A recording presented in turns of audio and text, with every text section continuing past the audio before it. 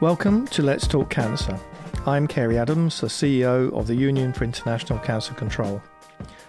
Black, Indigenous and people of colour face healthcare disparities in many forms, including in their experience of cancer. The reasons are complex and involve numerous economic, social and biological factors. Take breast cancer. In the United States, for instance, black women have a 40% higher breast cancer death rate than white women. One reason is that black women are more likely to have diabetes, heart disease and obesity, all risk factors for breast cancer. They are also less likely than white women to have adequate health insurance or access to healthcare facilities, which can lead to higher chances of developing the disease and lower rates of survival. Yet despite knowing about this equity gap, black, Indigenous and people of colour are misrepresented and misunderstood in the healthcare system, from limited inclusion in clinical trials to a lack of awareness about their specific needs. This was the experience of Michelle Audouin, a black woman diagnosed with metastatic breast cancer at age 40. Asked to decide whether or not she wanted reconstructive breast surgery, she could find no images of black women to help her make an informed choice. With the aim of raising awareness of the experience of black, Indigenous and people of colour living with breast cancer, Michelle came up with the idea that became Uncovered, a breast recognition project. Uncovered is a resource created in collaboration with Rethink Breast Cancer, an organisation based in Canada that educates, empowers and advocates for system changes to improve the experience and outcomes of those with breast cancer. Through powerful photographs and stories of BIPOC living with breast cancer, Uncovered seeks to shine a light on these inequities and help educate all people about the unmet needs of the Black, Indigenous and people of colour community. In today's episode, we're speaking with the creators of Uncovered, Michelle Audouin and MJ Ducoto, founder and executive director of Rethink Breast Cancer. Let me jump into the first question. So can you tell me a little bit about your own personal journey? So how did you first realise, Michelle, that the voices of BIPOC were underrepresented in the cancer community? Right, thanks. So my story actually has two distinct paths. One begins in 2017 when I learned that I had metastatic breast cancer, and the other many years earlier when I was 14 and I had my first benign breast tumor removed. So as a young Black child and as a Black woman navigating her breast cancer experience, in both situations, I was let down by the healthcare system for several reasons. One, that I wasn't given timely and pertinent information about my breast health to make decisions about my breasts. And secondly, I wasn't, as an adult navigating my breast cancer reconstruction options, I wasn't given information about images and scars and reconstruction on Black or melanated skin. So, from a very long time, I've just been aware of discrepancies and how, at least from a Black perspective, that my needs and my voice weren't represented. Tell me about Uncovered. I mean, how did Uncovered come to be? How did you uncover? Uncovered was a necessity for me. So when I was navigating my breast reconstruction options, I quickly realized that I had questions and concerns because there was a 14-year-old in me who was left with a raised scar on her right areola that created a lot of shame. And so when I found out later on as an adult that I had breast cancer, I wanted to know about scar management. I wanted to know if, when I was having reconstruction, was I going to be left with another scar that would make me feel ashamed? And so I asked a lot of questions. And one of the questions was to see breast reconstruction on Black women. What did those scars look like? How are they going to manage them? How could we avoid keloids or, hypertrophic scars? And I didn't get those answers. And I wasn't given those images. I was just presented with images of white people all of the time. And when I would say, could you help me find these? I would speak to nurse practitioners and connect with other people in the community. And they would all say, sure, we can find it. Lo and behold, these things didn't exist. I was being asked to make a life-altering decision about my body with no understanding of what it would look like or how it would be managed. And so I went through with the reconstruction, but it led me to reject my reconstructed breast, and I went into depression. I took to journaling to help process these feelings, and I sort of made this shift from being angry about the system to what would I want to do in the future? Like if my sister was diagnosed, if my daughter was diagnosed, my cousins, my nieces, my friends, what would I want for them? And that's when I started thinking about, a breast recognition project. And I started writing down a wish list of things to happen. In 2020, with the murder of George Floyd, there was a lot of acknowledgement about Black Lives Matter and supporting the Black community. And a lot of companies were putting out statements, and some of it didn't ring true to me. And so I started reaching out. And one of the organizations that I reached out to was Rethink Breast Cancer. And I started offloading all of these feelings that I had. And MJ, called me back and she said, listen, let's talk. And it's then that I shared my idea for the breast recognition project. And MJ, she got behind it 100% and said, listen, we could make this happen. MJ, perhaps you could give me a brief overview of what Uncovered is so the listeners understand what we're talking about. It's a resource that focuses on the breast cancer experiences of Black women, Indigenous, and people of color. And it uses really powerful imagery, really incredible storytelling, and it really is designed to shine a light on the physical and emotional scars of breast cancer, as well as the cultural barriers and health equity issues. So MJ, Michelle reached out to you. What were your first thoughts? Why were you so enthusiastic about this? I feel like we spent, we had a long Zoom. And it was a lot of just listening. I saw that opportunity of we can make a change. We're not going to change the system immediately, but we can do this. And that's a start. You mentioned earlier about the reconstructive surgery and the scarring and things like that. It's something that I think we do miss sometimes in the cancer community is the welfare of the individual post successful operation or treatment. But it's obviously very important to you and those who've gone through cancer because you want to feel, again, presumably strong and feel proud about your body. Do you see this as being a very important part of what you're trying to achieve through Uncovered? Absolutely. I think a big part of Uncovered is building community through shared experiences. And, when you don't see yourself represented, you don't feel like you're part of a community and you don't know how to process those emotions.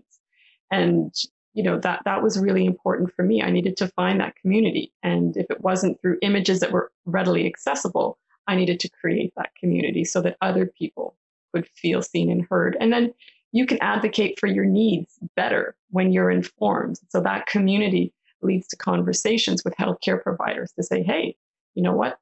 Maybe it is important for us to be upfront with our, Black patients about how to manage scars because that's important to them. But maybe that had never occurred to them before until somebody read Uncovered and brought it to the forefront of the conversation. Tell me about the photo shoots. It's interesting when MJ says that, it was easy to run with this idea from a person with lived cancer experience and going into the photo shoots. It wasn't an easy thing to do because I was on a trajectory of uncharted territory. I did not see myself in the cancer space. I did not see women who looked like me sharing their breasts, their reconstruction, their stories, their scars. So this was a first. So even though I had this vision of creating this resource and this community, it was a very vulnerable moment. So part of creating a safe vessel for myself and for the other Black women who were a part of the first edition of Uncovered, it was really important for me to make sure that our needs were met first and foremost. And that was by having Black hairstylists on set, Black makeup artists, and Black creatives and photography team. And so that was to create a safe vessel so that we are not othered in this process. We are seen and validated by our peers.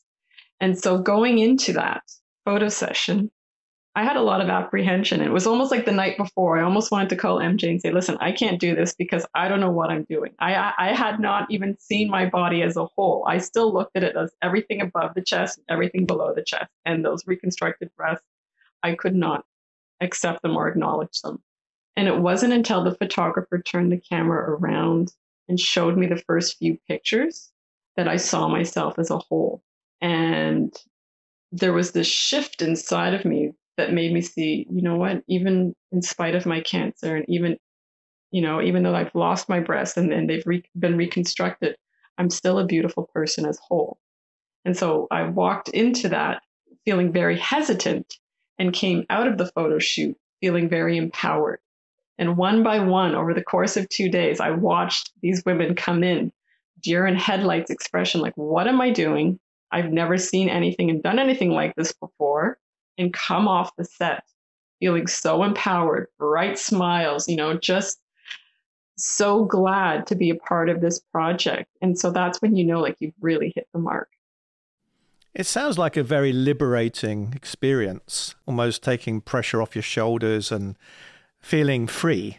MJ, do you feel that liberating effect has been common across all of the people involved in the project? What we've noticed is all the participants felt seen, heard, and understood. And I think that was like one of the major objectives, is to create a space where people could feel that safety. Another reason that the project worked nicely is Rethink is on the front lines providing psychosocial support.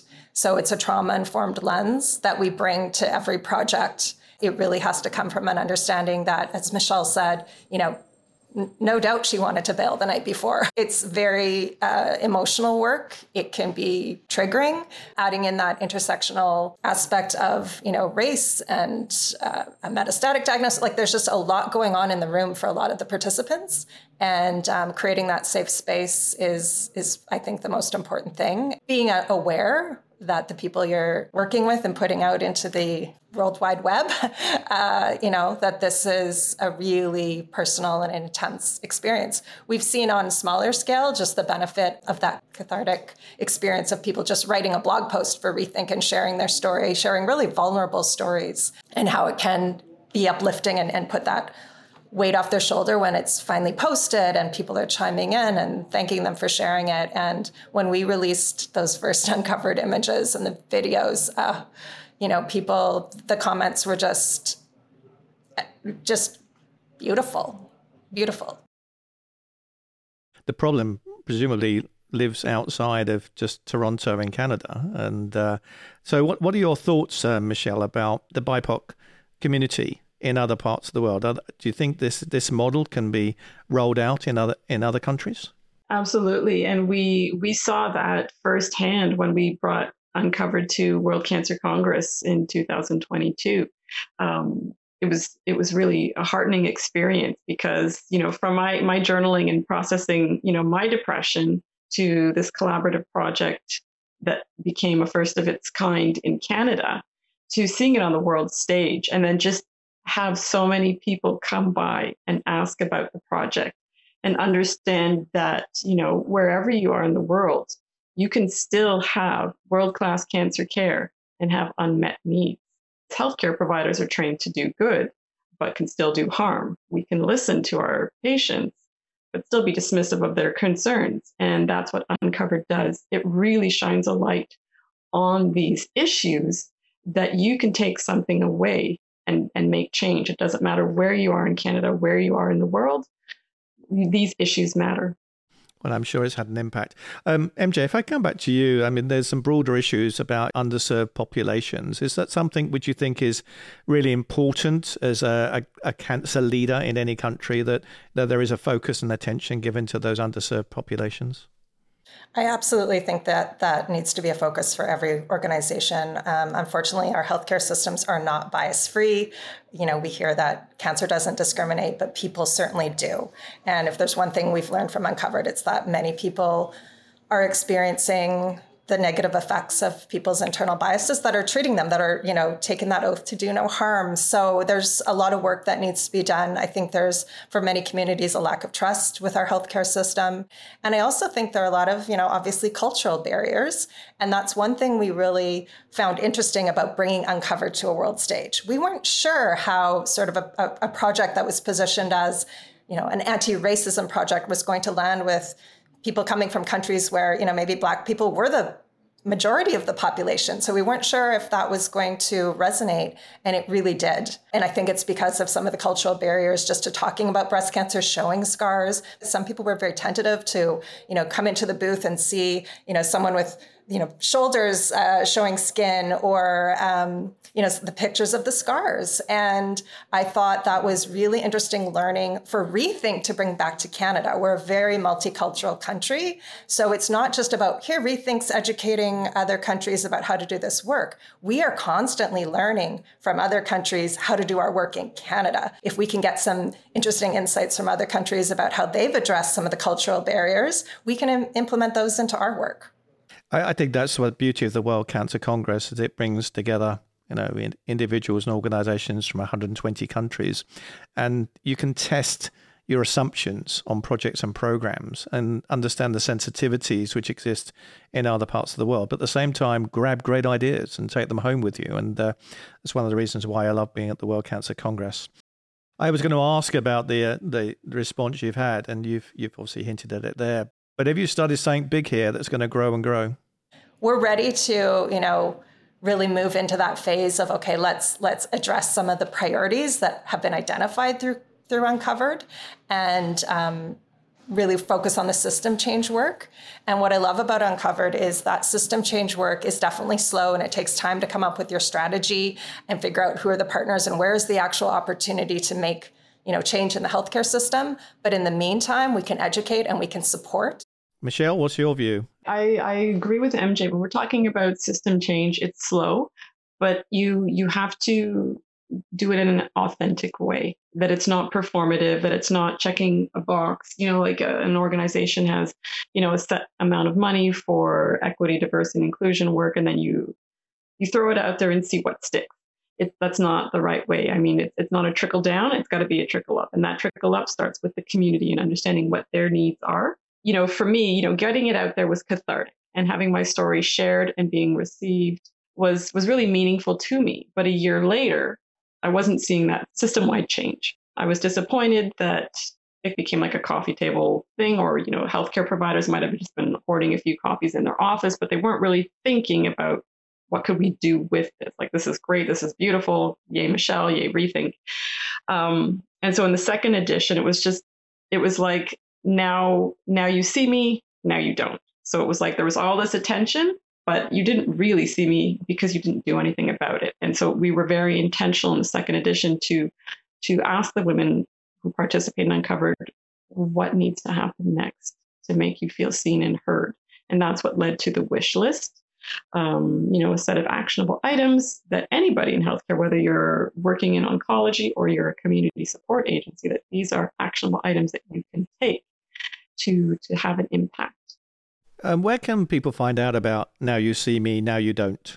That is all encompassed in both editions of Uncovered. So the actual wish list is in the second edition, but it's all available easily online at www.rethinkbreastcancer.com/uncovered. I was just going to mention that the Now You See Me, Now You Don't was almost like an internal sort of little theme that we had, a mantra almost of like, okay, we're going to make sure that doesn't happen year two, where it's not just that media hit and, okay, moved on, we covered our Black project. That is something we think about all the time, that this has to be embedded in all of Rethink's work, be embedded in health system change. Rethink is a tiny organization, so it requires collaboration, and we really are advocating to some of our larger cancer organizations to help with some of the priorities in Uncovered. Michelle and Jasmine from our team have been in front of healthcare teams doing presentations at grand rounds. We got in front of the Canadian Association of Medical Oncologists.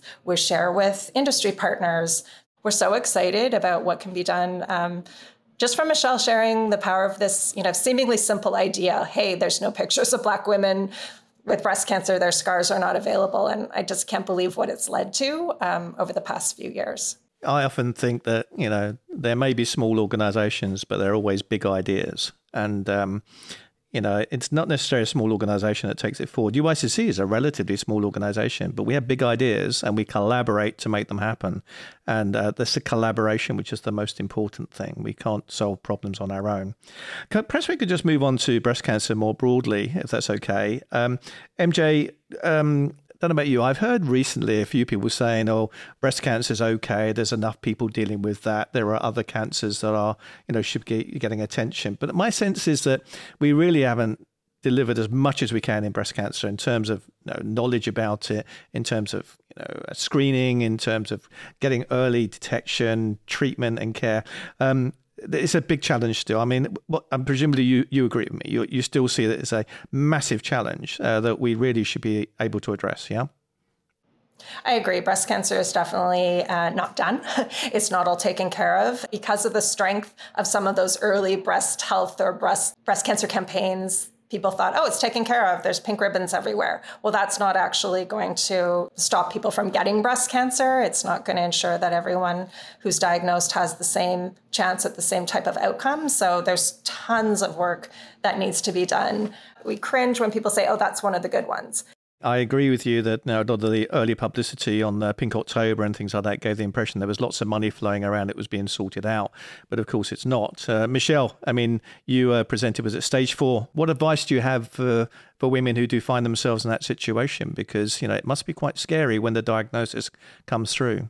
Yeah, it is a scary diagnosis. Like I didn't know what it meant right up front. So I learned that, stage 4 means that I'm going to be living with this for the rest of my life, that it's treatable, but not curable. So I would say to people who are getting this diagnosis, it's not necessarily a death sentence, but you also have to be your own best advocate and rally around people to be allies for you. So you do have to be an engaged partner. You also have to understand what quality of life and what your priorities are for yourself. I am a mother who was diagnosed with metastatic breast cancer at a very young age. So my priorities involve, the quality of life that I can engage and be present with my kids. Whereas somebody else who's diagnosed at a later age, their priorities might be very different. And so your healthcare team really needs to understand those priorities, because that will dictate your treatment, your pain management, all of that.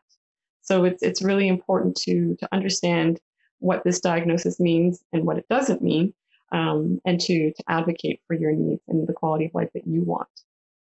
Michelle, well, I wish you the very best of luck, and I hope it all goes well for you. And congratulations on what you've done working with MJ.